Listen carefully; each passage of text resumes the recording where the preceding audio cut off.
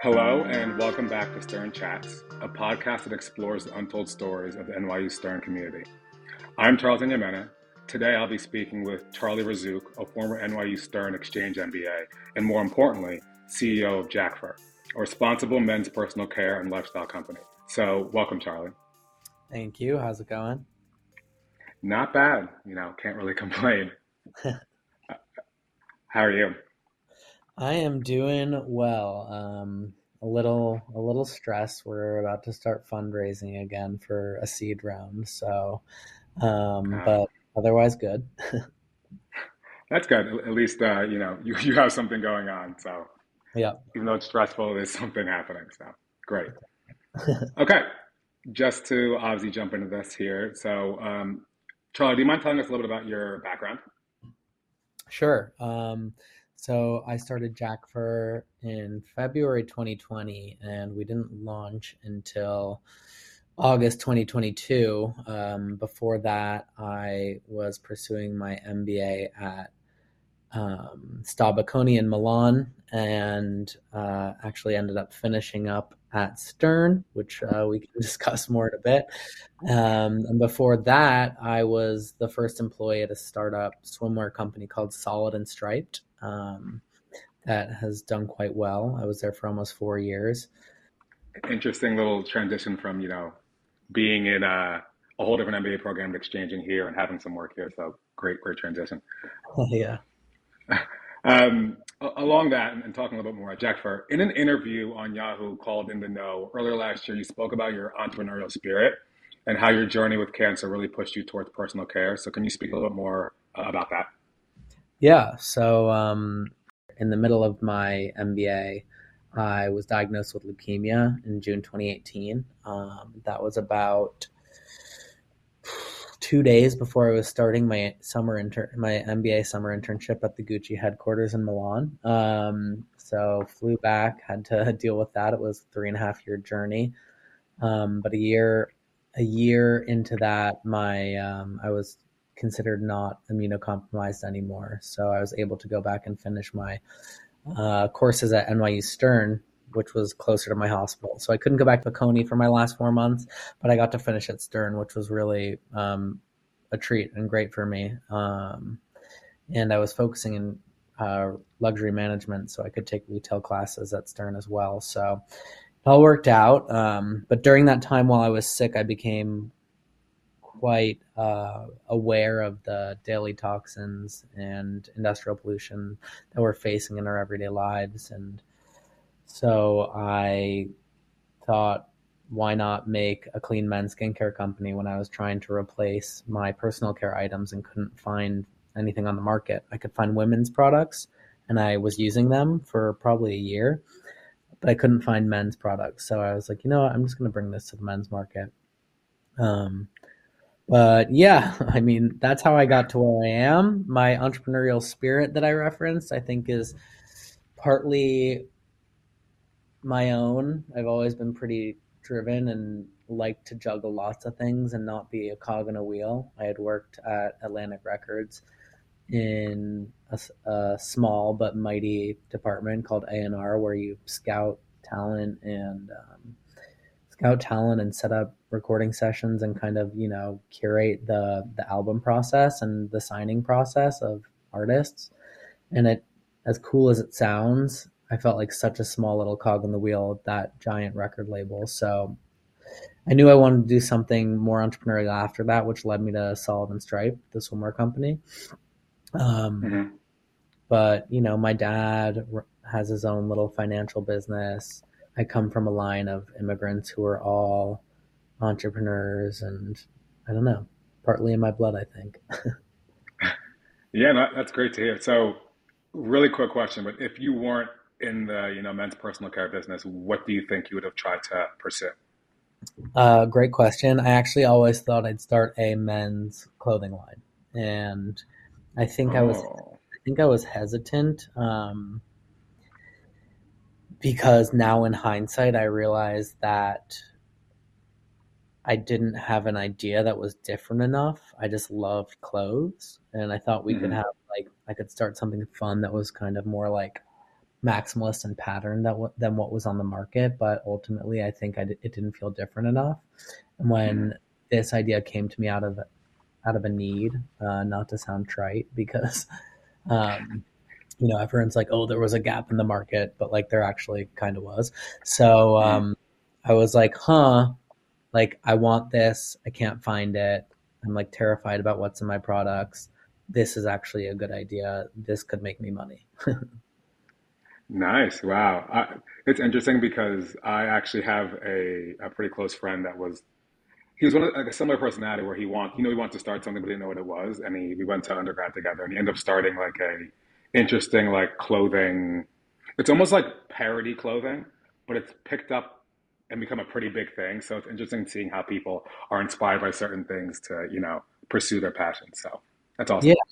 yeah. I don't know. It's weird. Like I don't know if like I wouldn't count menswear out forever. Like as something maybe down the line if I'm not still working on this. But yeah, Yeah, it's it's a scary jump to make, and it was less scary with this idea.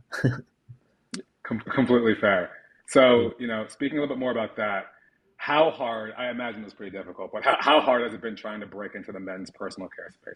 Obviously, there aren't an exorbitant amount of men's care brands that exist, and also men are also not the most inclined to look for these sorts of products. So how hard has it been for you? Right. So I think you touched on two big points about kind of Hmm. like um, just the general environment and competition. So traditionally, it's not, and it isn't. It's not, like women's is very oversaturated at the moment. Like it kind of became the new fashion. Like with Instagram, I think like companies like the last one I worked at like had this big Hmm. opportunity in the beginning with like influencers and like direct to consumer to like finally like break through without having to like have a huge retail footprint and like giant investing. Because you had a direct line to the customer. That sort of has become oversaturated. But then with skincare, people started to do that later. So then all of a sudden, like the new, in my opinion, women's fashion was women's skincare. So women's skincare is super, super busy. Men's is less so, but I'm not the only one catching on. I think I'm one of the few that's focused on clean men's skincare, Hmm. the less toxic kind, which still differentiates us. We have really one direct competitor. But that said, it still is becoming harder in terms of competition and general industry when you like expand that matrix to incorporate other like unisex or women's clean skincare brands, like to differentiate yourself and like bid on these AdWords and to get people clicking your ads on Facebook and Instagram. It's tough. So Hmm. it's expensive to acquire customers. That's been definitely a battle. So you have to think of creative ways to reach the customer, and often that's offline. It's not through traditional Facebook and Instagram ads. And then also, as you were saying with men, like we have found that our best seller is the shave cream because it's functional. So more men have to slash already have a shaving routine than I think have a cleansing and moisturizing routine. And while gender norms and toxic masculinity are changing and like going out of the picture respectively, skincare is growing. It's has a great compound annual growth rate projected, and more men are into wellness. It's still partly educational. So Hmm. the battle has been educating the customer, telling them why they should care, telling them why they should care within that for the ingredients, like why you don't want to be interacting with harsh chemicals. But yeah, those would be like the two big things to me. That makes a lot of sense. Strangely enough, over the pandemic is when I actually got into the idea of having like a actual skin routine. I don't know To why it came up, but it just popped up. And not I started originally using Lumen, and Lumen destroyed my skin. Like I can't, it destroyed my skin. I don't really, know what was happening. Yeah, my skin wasn't bad before, but I started breaking out. My skin got really dry. It was like strange, and I right, realized like obviously when you put certain like you think that when these brands give you these products and like they advertise them as good for your skin and like new and original and things like that, you think they'd always be pretty enriching for the body and the skin, and it wasn't. and I was Right. shocked about how like, adverse it was for my body to deal with that. Yeah, So it's crazy. I think a lot of brands.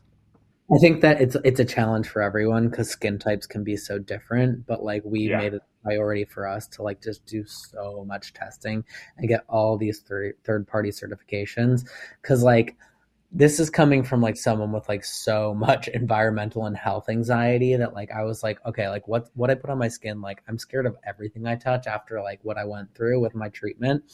Like Hmm. I and like I had this idea, I vetted it, I worked with really great scientists and formulators and a contract manufacturer and but at the same time, like I'm new to this business. So I was like, how do I make sure this is like safe? So we did all of this third party testing with labs, with certification companies like the EWG and other ones that confirmed that we were indeed cruelty free and vegan and we were allergy tested, we were dermatologist tested. I was just like, how many things can I do to make sure people can trust us and that like we're good for you, or at least not contributing consciously to your toxic burden, which we all kind of face living in the modern world, no matter how careful we are. That said, I always say, and we include, like warning signs on skincare packaging are I believe optional, which is crazy. But we always include caution statements because everyone's skin is different, right? So we have basically zero returns, which is amazing. But we have had, I would say, like out of thousands of orders, we've had like a few emails like this made my skin red, and it's kind of unavoidable. Some people have allergies they don't know about, even if it's allergy tested. um, Everyone's skin is different. So anyways, I will say our track record has been very good in terms of that statistic, and we tested it to make sure it's that way.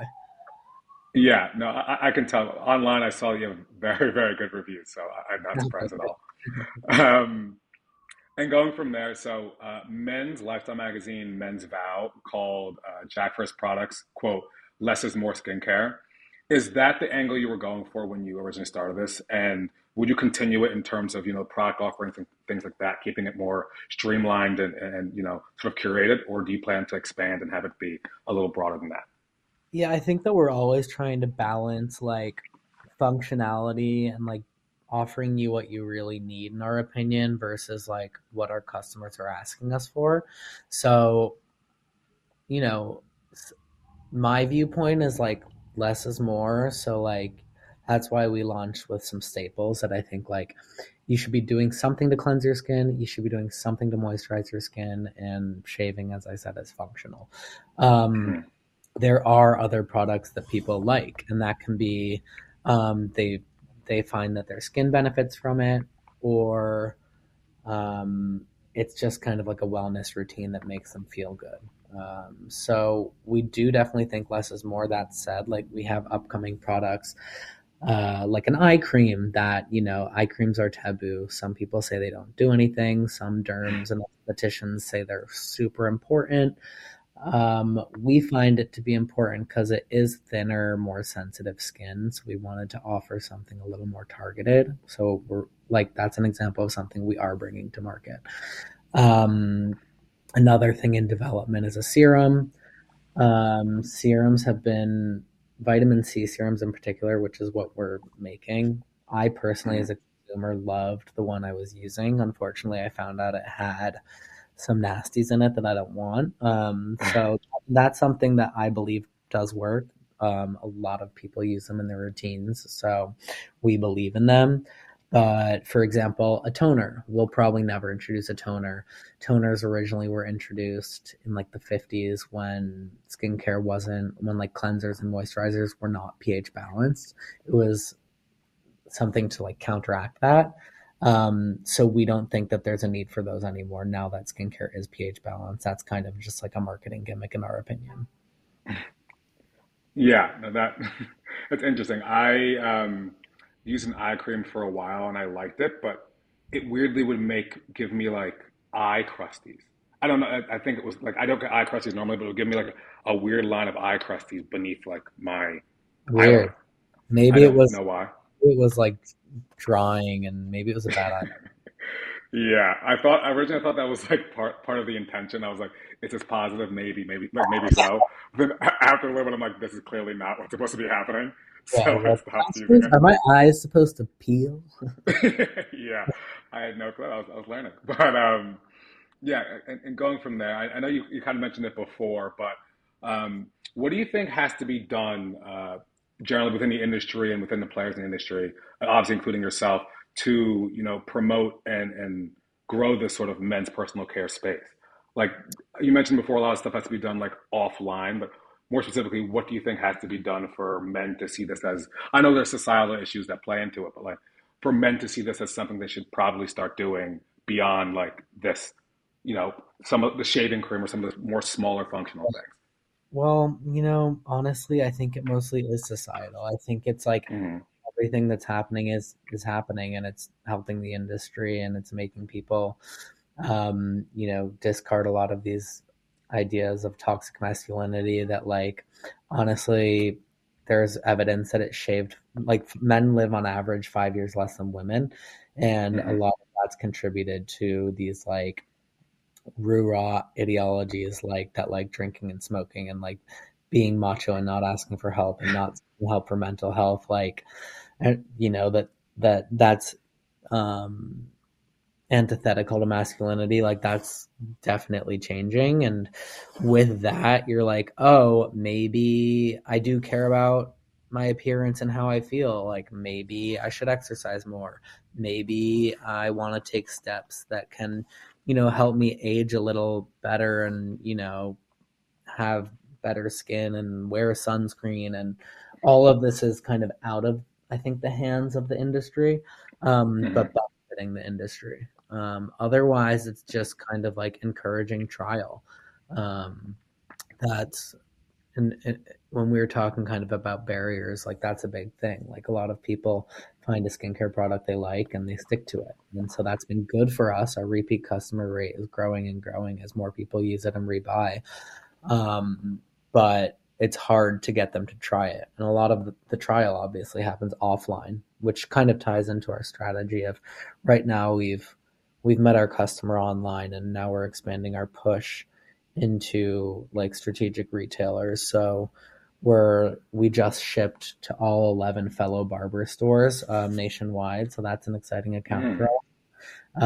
And those are going to be in all of their stores by the end of the week. We're not technically announcing it for 2 weeks, but Wow! Congrats! yeah, That's huge.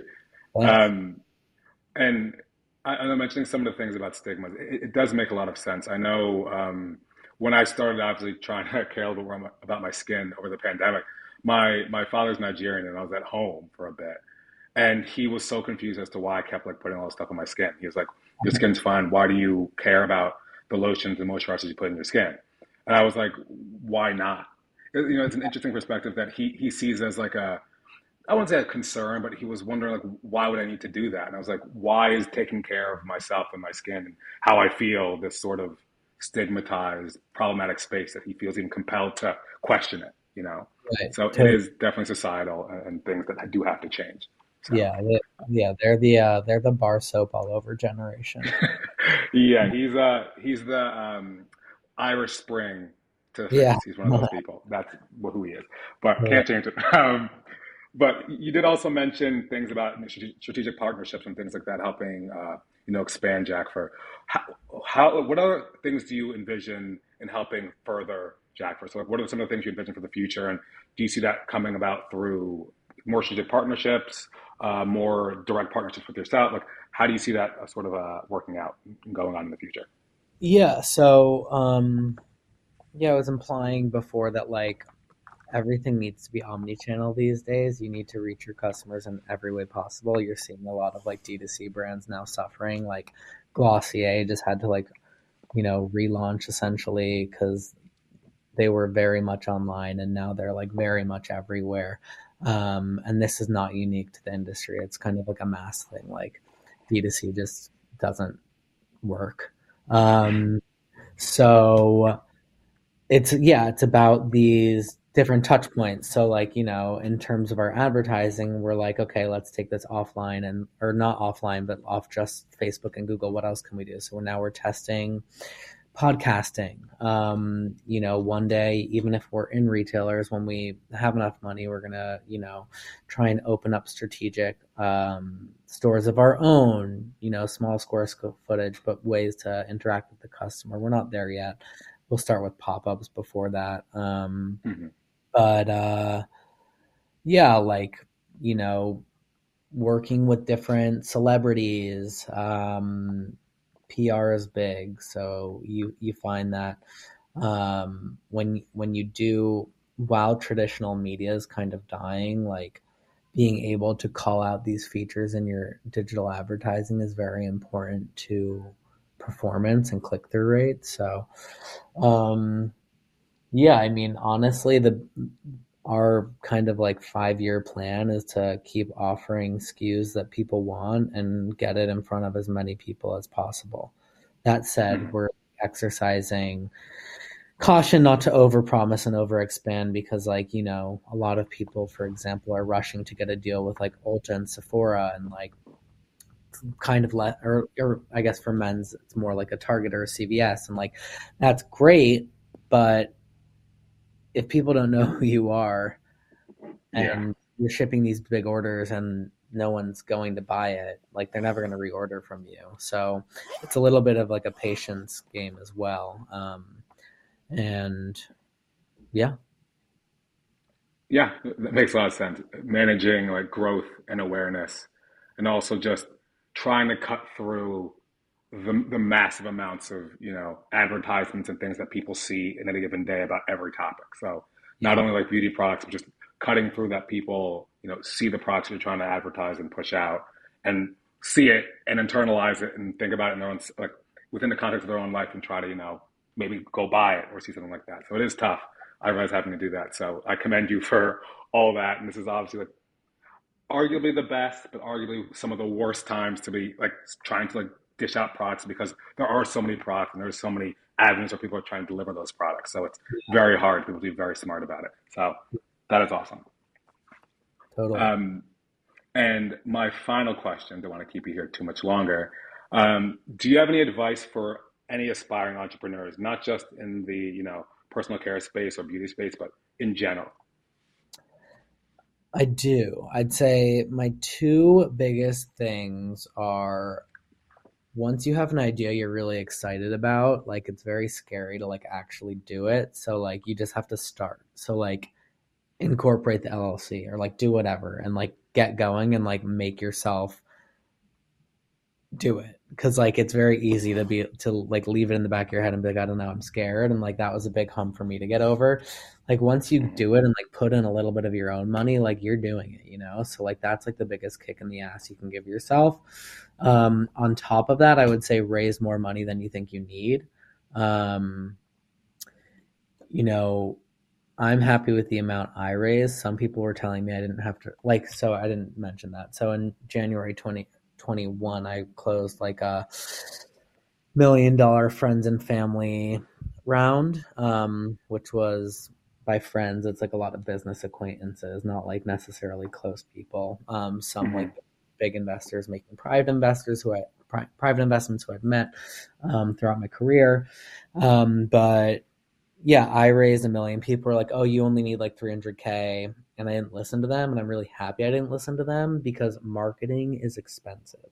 I Mhm. couldn't even make two of the hires I wanted to. I only made one hire because I needed the money for marketing. Like, so yeah, I would say just go and raise more money than you think you need. Okay.